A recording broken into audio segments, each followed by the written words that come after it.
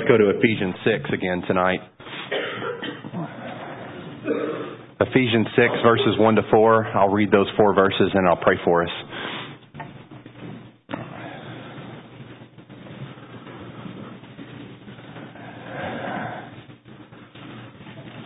Children, obey your parents in the Lord, for this is right. Honor your father and mother. This is the first commandment with a promise, that it may go well with you and that you may live long in the land.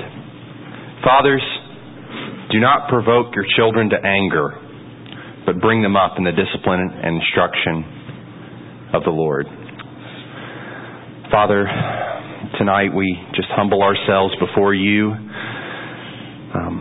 We want to be able to think biblically about everything. We want all of our lives and minds to be conformed to the Word of God.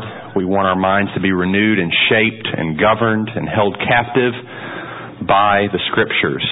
So to that end tonight, we pray that you would teach us what that means specifically to have ministry to the young people in our church governed by the Word of God, and that these 2 messages over these last couple of weeks would serve in a way as the training wheels for youth ministry that never come off, or the walls of a house that never get torn down, but are guiding lights for us, things that we continually look to shape and inform our thinking about how we can best love you and serve the people in our church, both the parents and their children, for your glory and their good. In Jesus' name we pray these things tonight. Amen.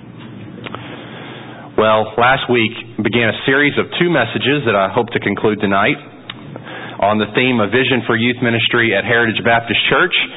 What I'm trying to do is lay out a biblical framework for how to understand the relationship between the church, between parents and youth, that avoids the extremes of eliminating ministry to youth or totally isolating ministry to youth. I chose as our text Ephesians 6, 1 to 4, because I think that what's going on here is youth ministry. Paul is writing to a church, and he's informing them about how to minister to young people. That's at least part of the thing that he's doing in this text. And it helps us to understand the relationship between the church and the family, and also gives us insight into how ministry within the church ought to be structured. So that's why I've chosen this text. We made 3 observations last week, and I just want to review those very briefly with you.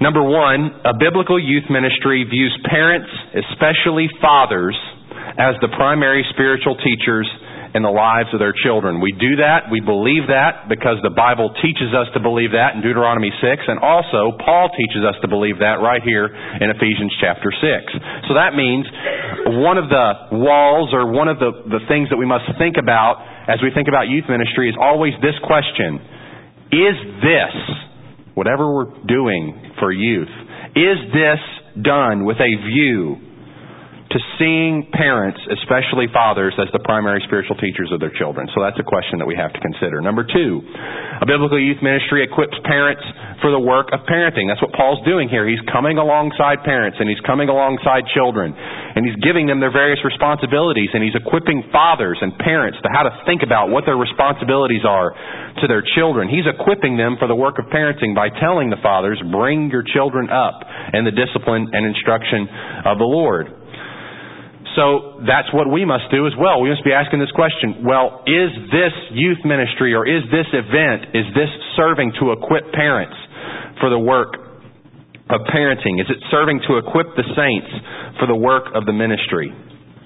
Number 3, a biblical youth ministry strengthens the relationships between parents and their children. That is, we talked about last week that Jesus died in order to turn the hearts of the fathers to the children and the hearts of the children to their fathers. Therefore, we have to ask ourselves the question: is the way that we go about doing ministry actually warring against the purpose for which Jesus died? Or is it seeking to feed that and bring that about practically? And this strengthening is needed now more than ever. Do children need their parents, especially their fathers? Well, I think we can all answer yes, we believe that. But some fascinating research was reported in the Wall Street Journal just last month. I'm not a big Wall Street Journal reader. I don't even know what a stock is. But I did come across this article It is written by a lady by the name of Shirley Wang, and she's a writer for the Wall Street Journal. She's reporting the research of a German biologist who's been working with colleagues to understand the biological impact of single parenting. Now, her research has been focused on small rodents. That's a distant relation to the guinea pig, but nonetheless, something that we're learning. They think that if we learn about rodents, it's got to apply to human beings. We're all derived from the same. But anyway, here's what she said in her research, which I found pretty fascinating. The end result of this was that she was doing a number of things. The research indicated that these little rodents that are raised without their dads exhibit both short and long-term changes in nerve cell growth in different regions of the brain. The research also reveals that fatherless pups, that is these rodent pups, exhibit more aggressive and impulsive behavior than pups raised by two parents. Does that sound like anyone you know? Well, similar research at the University of Ottawa in Canada has found a similar pattern in another rodent species, the voles. As a result, it appears that biological evidence now exists that would suggest the fatherless children, and especially boys, are at greater risk of cognitive and emotional instability and eventual delinquency without dad in the home. Now, here's what Al Mohler says as a commentary on this study. He says, of course, we don't need biological studies on rodents to demonstrate and validate what we should already know. Children need fathers in the home. But the epidemic of fatherlessness has brought disaster on a society-wide scale and has brought harm into the lives of millions of young children, both boys and girls. So, read the reports on biological research with interest and connect the dots from the data to the biblical worldview. This is about far more than young rodents. This is about the lives of children who deserve both mom and dad. So, I think his insights are well taken, and it just shows to underscore that this whole focus on the family and the need to strengthen those relationships is needed just as much now as it's ever been. So, I want to proceed tonight with three final observations from Ephesians 6, 1-4. And here is number 4. I just review the first three. Here's number 4. A biblical youth ministry teaches the Word of God directly to children. A biblical youth ministry teaches the Word of God directly to children. Notice what Paul's doing here in verse 1. Children, obey your parents in the Lord, for this is right. And then he quotes the 5th commandment. Honor your father and mother. This is the first commandment with the promise, that it may go well with you and that you may live long in the land. All he's doing is quoting Scripture and telling children to do that. But we need to get that. Because what he's doing is he's feeling complete liberty to speak the Word of God directly into the life of kids. That's not, especially in some of the eliminationist thinking people who would typically say, ministry to youth and all that stuff shouldn't be done. They would say, children are to obey their parents. But what they're maybe missing is what's going on behind the scenes here. Paul is actually stepping in as a pastor of sorts and speaking the Word of God directly into the life of the youth. And he has no trouble qualifying that or saying, wait, I shouldn't be doing this. This should be your parents' job. No, he's saying, this is my job too. I should... Now, to say that, you can get the thinking this sometimes, but the only thing you teach youth is not the 5th commandment. It's just honor your father and mother. Honor your father and mother. You don't even know anything else till you do that. Well, that's not the exhaustive everything that youth need to know about. So that's not what the point of the text is. But what I want you to see is that what Paul is actually doing is taking the Word of God and applying it specifically to youth within the congregation at Ephesus. Now, however, since biblical youth ministry includes, like we saw, both pastoral and parental teaching, Paul also instructs parents. Notice in verse 4, he doesn't stop with the kids and say, okay, kids, here's your responsibility. Now he says, fathers, don't provoke your children to anger. He already talked about anger in chapter 4, but bring them up in the discipline and instruction of the Lord. So Paul instructs parents to teach their children the Word of God, which is essential to their bringing their children up in the discipline and instruction of the Lord. Now, I take it from this that it is entirely appropriate for the church to teach its young people the Word of God directly. It is appropriate, and we need not get bent out of shape, which I don't think any of us are getting bent out of shape about that, but about Sunday school classes and other youth-specific ministry, as long as we keep in mind their ultimate goal, which is the foundation that we laid last week. That is to assist parents in their primary discipleship responsibilities, to strengthen those relationships, and to equip them in their parenting task. So Paul is teaching the fifth commandment. He's teaching the Word of God. He's calling them to obey their parents as they seek to bring them up in the discipline and instruction of the Lord. Now, this whole idea of bringing up our children to believe a certain way, especially for a pastor to tell children to obey their parents, and the pastor then to tell the fathers and the mothers to bring their children up in a certain way, this is receiving a lot of backlash these days. It's especially receiving a lot of backlash over the pond in the United Kingdom. I came across an article this week from an English newspaper about an atheist campaign that's been going on a little while to challenge the idea that, quote, children can be labeled with their parents' religion. The advertising campaign, which appears on buses and now appears on billboards in UK cities like London, Edinburgh, Cardiff, and Belfast, they're showing now they have a large billboard that's hanging in the cities that says this. It has a child on the left-hand side, a little young, innocent child sitting there, with the words, "Please don't label me. Let me grow up and choose for myself." Now, a popular British writer and atheist, Richard Dawkins, says he's behind this campaign. He says, nobody would seriously describe a tiny child as a Marxist child, or an anarchist child, or a postmodern child. Yet children are routinely labeled with the religion of their parents. We need to encourage people to think carefully before labeling any child too young to know their own opinions, and our advertisements will help you to do that. Now, how should we as Christians respond to this? Well, subliminally, what Dawkins is saying is that it's cruel to subject your children to any sort of training to a particular worldview.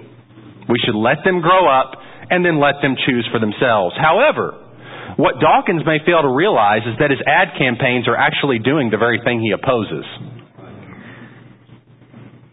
That is, seeking to condition children to one particular worldview, namely atheism. Every parent trains their child to a particular religion. Because everyone has a particular view of life that they are either intentionally or unintentionally passing on to their children. So make no mistake, your children are learning what matters from you. How many times in my classes have I asked questions that are sometimes complex and morally difficult when children default to the worldview of their parents? This is what granddad tells me. This is what I heard from mom. This is what dad told me. So listen, if there is no God, then it makes absolutely perfect sense to let your children grow up and choose among the options.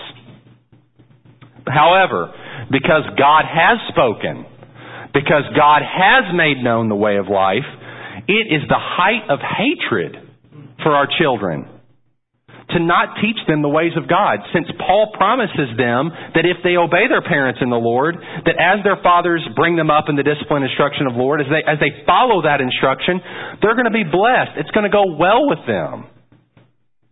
So it would be the height of hatred to your kids to not want what's best for them. And what's best for them, according to this text, is obedience to the Lord, that things may go well with them and that they may enjoy long life on the earth. Therefore, for us as a church and we as parents to teach our children the Word of God is the most loving thing that we can do with them, to commend to them the fountain of life, contrary to whatever anything on a bus or billboard in the UK might tell us. Well, what do we learn from this as the responsibility of the church and as the responsibility of the home? From the fact that Paul steps in here and teaches the Word of God directly to the youth. Well, this means that the primary responsibility, what is Paul's primary responsibility as a pastor?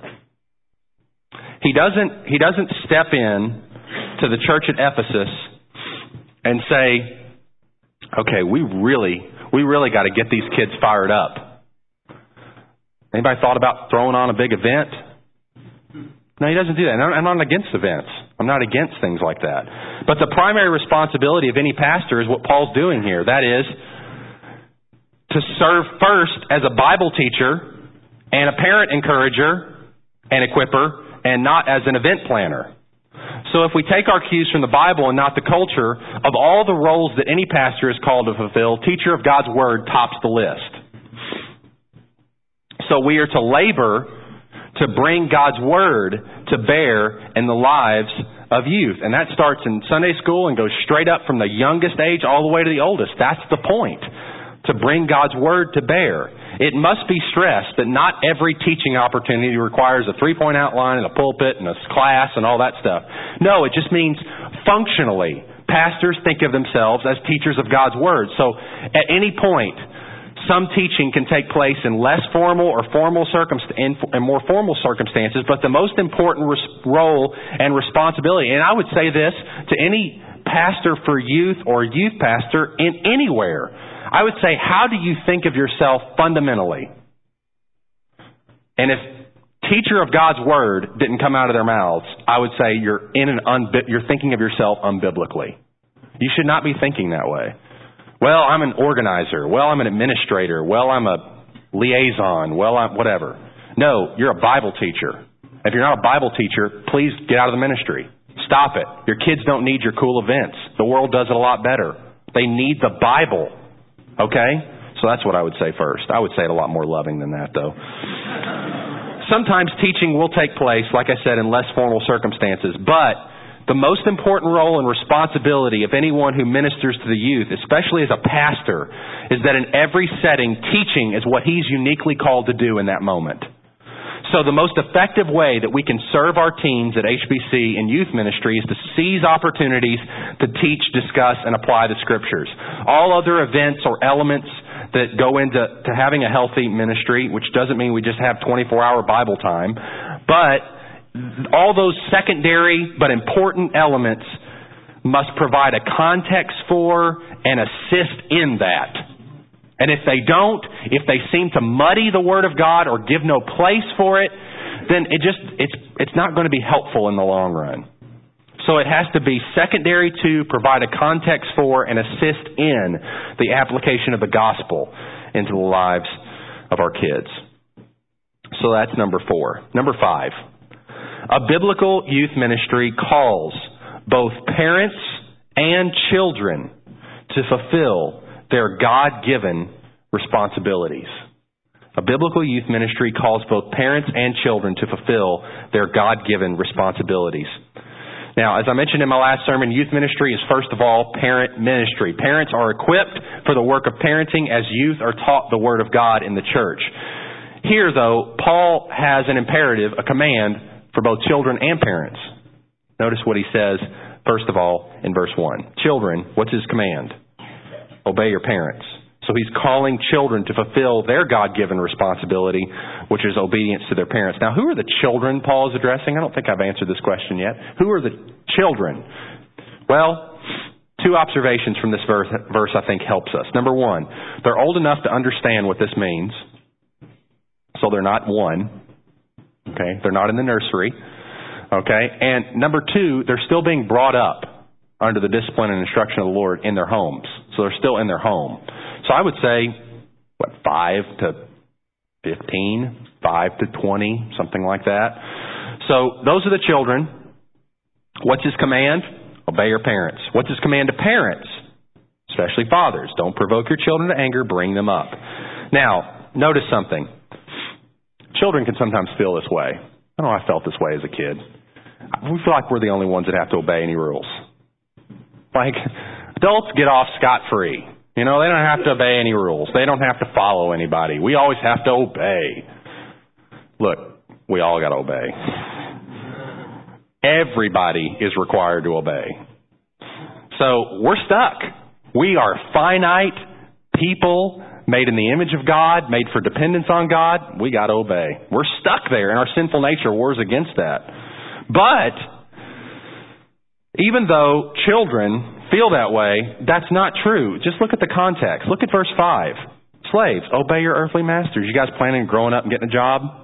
Yes, I hope. We've been talking about that a little bit, right? So you guys are going to get a job. Glad. Good to hear that. So, you going to obey? Yes, or you're not going to work there very long. So, we got to obey. So, like I grow up and I get out of my home and I go obey again. Right. You just transfer one obedience to another. But also, husbands and wives, we got to obey. Look back at verse 25. Husbands, love your wives as Christ loved the church. There's an obligation placed on somebody. Husbands don't get out of that. Plan on growing up and getting married? Want a happy marriage? Choose to obey. Love your wife as Christ loved the church. Wives, submit to your husbands as to the Lord. We don't get out of it. So we need to hear that. We need to hear that. And here's the glorious thing, is that God obeys God. This is the best of all possible universes. This is the ultimate reason for obedience. Not just that God commands obedience and requires it of us, but that God in Christ actually obeys God the Father. My food is to do the will of Him who sent me and accomplish His work. I speak only what the Father has asked me to, or told me to speak. I do only what the Father asked me to do. You're never more like Christ than when you respond like that. So, this is the height of godliness. This is what it means to be an image bearer. This is what it means to be a son of God. It's what it means. It's what it means to reflect the glory of God is through obedience. So it is in earthly parent-child relationships. Children ought to obey their parents in the Lord because the Son of God obeys His Father. And He gives another reason too, right? It's going to go well with you. It will go well with you. You'll live long life on the earth. It's the first commandment with a promise. Now, what does it mean to obey? That's an important question. To obey your parents in the Lord. Well, first of all, notice that you're called to obey both of your parents. Children, obey your parents.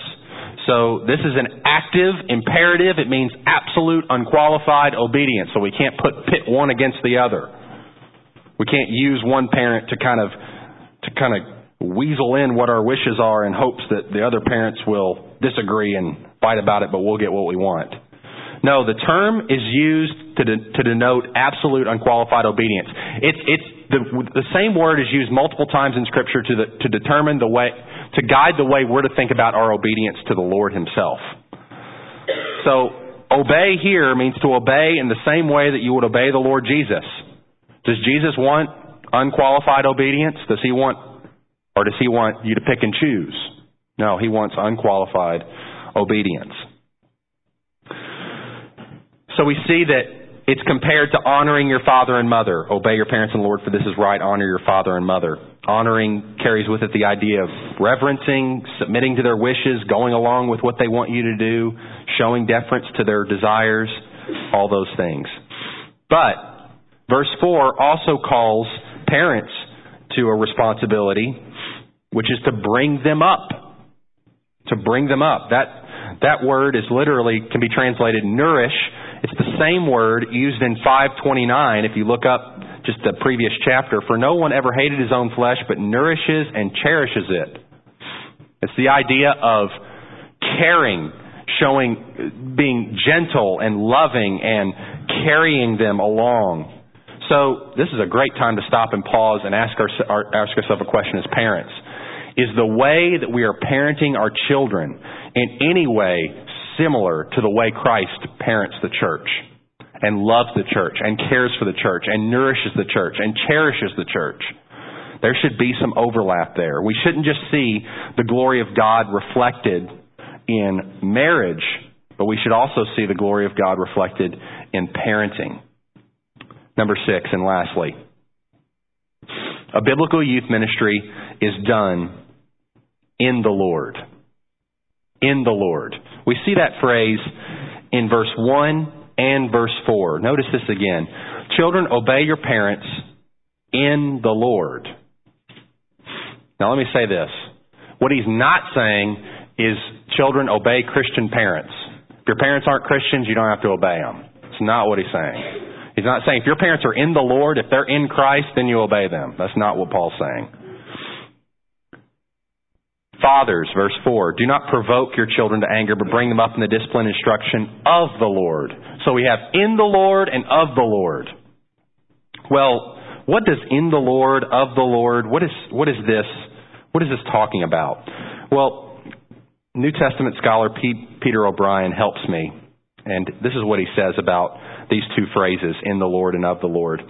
The obedience of children to their parents is all of a piece with their submission to Christ. The additional motivating phrase,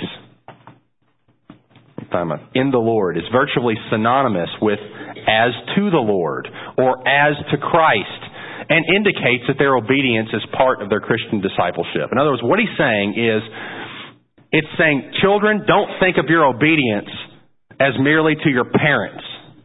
That's not the first frame of reference. Of course, they're the ones sitting right in front of you asking you to finish your vegetables or whatever. So yes, it is obedience to them, but behind them is the Lord Jesus. And he's saying, obey your parents as they seek to lead you in the Lord. Obey them, in the language of verse 5, with a sincere heart as you would Christ. Not by way of eye service as people pleasers, but as servants of Christ doing the will of God from the heart. In other words, don't just do it for your parents' sake. I mean, do it for your parents' sake, but don't just do it for your parents' sake. See behind them the Lord Jesus Christ himself.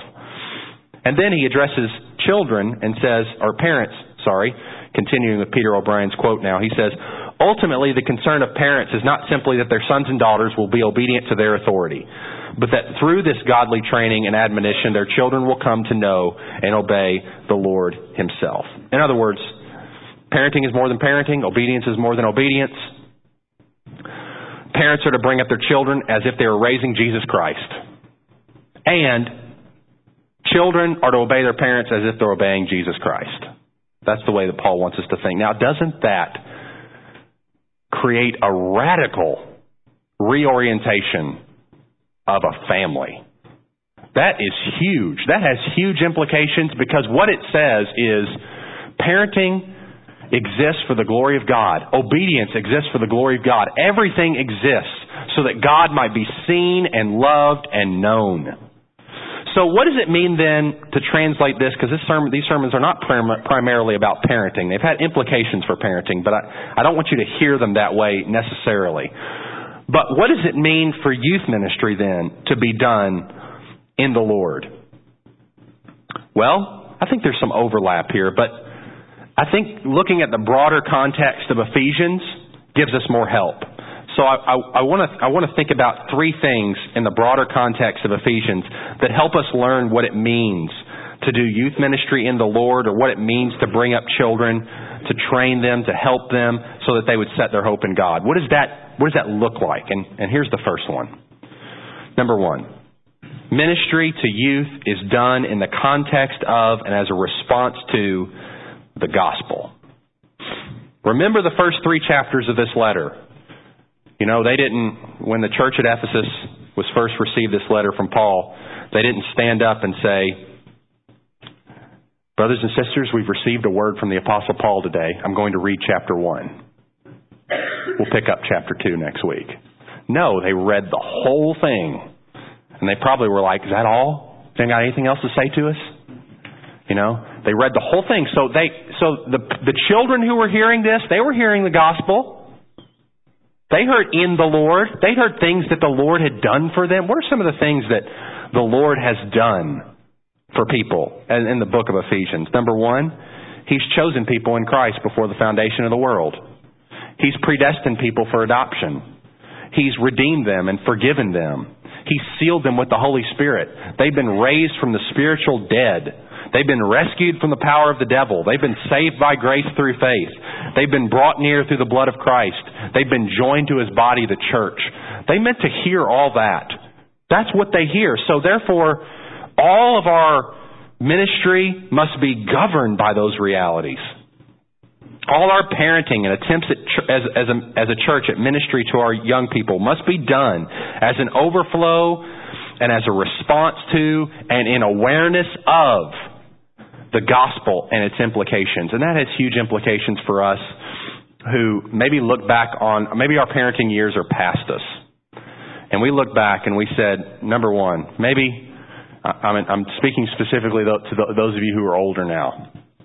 And you look back with some regret on where you are, where your children are now. And you think, it was because I wasn't a Christian. I didn't know the Lord and I ruined it. Or number two, I knew my responsibilities, and yet I thought that youth pastor would step in and fill the void.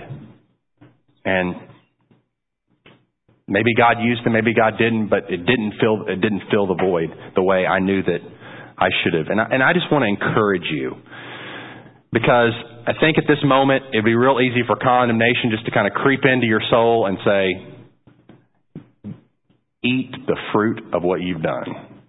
And I want to say this. Number one, your acceptance with God has not changed. Let me read this quote from B.B. Warfield to understand the privilege of what you are in Christ, even though you may feel like you have messed it up. There is nothing in us or done by us at any stage of our earthly development because of which we are acceptable to God. Even if all your children are walking with the Lord right at this moment, that does not change your position in Christ and the fact of whether or not you are accepted by God. We must always be accepted for Christ's sake, or we cannot ever be accepted at all. This is not true of us only when we believe. It is just as true after we have believed. It will continue to be true as long as we live. Our need of Christ doesn't cease with our believing, nor does the nature of our relation to Him or to God through Him ever alter, no matter what our attainments and Christian graces or parenting may be. It is always on His blood and righteousness alone that we can rest. And I say, I hope that encourages you. I hope that gives you fresh faith. And that's not the only thing I would say, is that if your children are still alive, there is hope. The final chapter hasn't been written yet. Let me encourage you with this story that I actually stumbled upon reading this afternoon. John Piper and a team of 4 others, he's a part of this 4, so 3 other people went with him last Thursday to Angola Prison in Angola, Louisiana. And if you don't know Angola Prison, let me just share with you some statistics about this. This prison is the largest maximum security prison in America. It is one of the most famous prisons in the whole world. It has only murderers, rapists, armed robbers, and habitual felons. The average sentence is 88 years with 3,200 people in one place serving life sentences. 90% of the inmates will die there. This is a place of hopelessness. But there's a warden there. The warden's name is Burl Cain. And he was gracious enough to allow Piper in and some of his other people that went with him to preach to this work. But the work that Piper did by preaching in this prison is, God's been doing some great things here. I just want to share with you this, just for your encouragement. If Angola is this way now, then I want you to take encouragement. Any of your children raped anyone recently, or murdered anyone, or serving a life sentence? If God can change these people, God can change anybody. And He has changed these people. Listen to this. These are Piper's words. For those who know prison culture from the inside, this place is astonishing.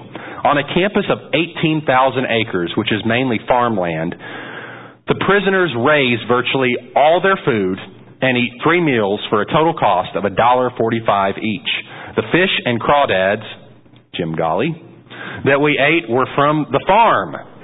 There is a local extension of New Orleans Baptist Theological Seminary in the prison, and about 140 prisoners are enrolled. There are 6 churches in the prison, and they train their own pastors. They send trained missionaries to other prisons to plant churches. They do this without using any tax money. But oh, the money and the lives it saves. Violence in the prison is rare. Courtesy and respect is pronounced. The ministry team of women who were visiting at the same time we were said they were treated with more respect from the prisoners here than in many places on the outside.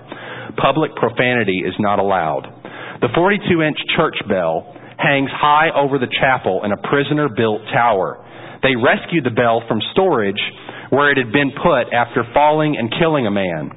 Some of the prisoners say, the bell killed a man, and we killed a man, but now the bell and we serve the Lord Jesus. That's amazing, isn't it? And so take heart. Take heart that God is saving among the most unlikely. And the more unlikely that you are to save, the more that God delights to save. So be encouraged. Also, so all of our ministry, all of our thinking about ministry must be done as a response to the gospel, in light of the gospel. And secondly, ministry to youth is done in radical dependence on the Holy Spirit. Radical dependence on the Holy Spirit. Now, it could be said that Ephesians 5:18 is the one command that governs this entire section of Ephesians. From 18 all the way down to the end of the chapter, and even into chapter 6. Ephesians 5:18 says, "Do not get drunk with wine, for that is debauchery, but be filled with the Spirit." And we could say that all the rest that flows from this is a result of being filled with the Spirit. That is verse 19, addressing one another in psalms and hymns and spiritual songs. Verse 20, giving thanks. Verse 21, submitting to one another. And the whole marriage relationship, all that ability to submit and lead like Christ is rooted in dependence on the Holy Spirit. And it would even flow in to children and their obedience to their parents, and fathers and their bringing up their children. All of that is done in dependence on the Holy Spirit. We can't manufacture this kind of life. We can't do this kind of life in our own power. This all requires radical dependence on the Spirit. It requires everything that our pastor gave to us this morning. It requires the power of Almighty God infusing our hearts. So, that's the way we need to think about all of ministry to the youth. This is why this sermon has been very light on specifics. Because the burden was to cast a vision, to lay out things, because the Lord only knows what specific concrete ways this is going to get walked out. But the point is that none of those specific concrete ways in which it's getting walked out can do anything on their own. It has to be the Holy Spirit of God working in and through those to accomplish good. And thirdly, ministry to youth is done with an awareness that we are at war. What does Paul follow this instruction to children and parents and slaves with? Verse 10 of chapter 6. Finally, be strong in the Lord and in the strength of His might. Put on the whole armor of God, that you may be able to stand against the schemes of the devil. We are in a war. Those bus signs and those billboards illustrate it. That's one manifestation that we're in a war. Parenting is war. Obedience is war. It ought not to surprise you that a treatment on instructions for marriage and parenting are followed by a discourse on the need to put on the whole armor of God. So we have to recognize this. And to the degree that we don't recognize this, we'll sentimentalize everything and we'll get bent out of shape about things that aren't happening and that should be happening when we don't keep these things central. Number one, we do this as a response to the gospel. And why do I say that? Because we need the gospel ourselves, and kids need to see the gospel reflected in us. That's why I say to parents who are feeling discouraged in the midst, maybe you're in the midst of parenting right now, and you're just discouraged. You're saying, my kids are seeing my sin. My kids are seeing their fault. One of the scariest things that you can ever see is your sin reproduced in your child. I understand all that. I sympathize, even though he's not old enough quite yet. But I'm seeing my traits, come out. But you can say, you need to rejoice in that. Because what your kids need to see is not perfection. They don't need to see, oh, my family's got it all together. My parents don't ever struggle. My parents just keep it together. They never struggle with me or anything like that. They never confess their sin or have to apologize. And look, that's terrible. That's breeding Pharisees. That's all that's doing, or breeding external moral kids they need to be able to see that you're relying on Christ too. That gives them hope. So that's the main thing. That's the main thing, is that we always have to think about parenting and ministry, and that has huge implications for everything. For the way we interact as a family, for the way that we interact as a church, all that. But we need to see the gospel reflected in our relationships, and I know that has been underscored. But we also it needs to be done in dependence on the Holy Spirit, and it needs to be done with an awareness of spiritual warfare. So let me just summarize very, very briefly all that I've tried to say in these last couple messages, and then I'll pray that the Lord would make it happen. We recognize that parents are the primary spiritual leaders in the lives of their children, and therefore, parents must embrace this privilege and calling. And pastors must support this calling by equipping the saints for the work of parenting and strengthening the relationship between parents and children. But we also recognize that the church has a unique function in this enterprise as well. That is teaching the Word of God directly to children, calling both parents and children to obedience to their various responsibilities, and seeking to bring glory to God through a ministry that is shaped by the gospel, in dependence upon the Holy Spirit, with an awareness of the war that we're in, so that the next generation might set their hope in God. Let's pray. Father, we want the things that I've said tonight that are biblical, that are rooted in your design for the church and your design for the family. We want those things to become the fabric of this church. I want these things to become the fabric of the Church of Jesus Christ around the world. These things that we've talked about are not just for Western culture. They're things that transcend cultures, that all churches need to live in light of and embrace. And we pray that you would give grace and increasing health to your churches, so that they may be the visible manifestations of the glory of God that you have intended them to be. And we pray for a lot of grace for us as parents and as a family of God here, that you will give us grace to always live faithful to you, faithful to our covenant responsibilities to our brothers and sisters, faithful to raise our children, love our children, and bring them up in the nurture and admonition of the Lord, all with an awareness of our redemption, our fresh, ongoing forgiveness from you as we confess our sins, all aware that we have been accepted in the beloved, that we have been qualified to share in the inheritance of the saints in life. You have made it all possible through Christ. So may none of us leave disheartened tonight.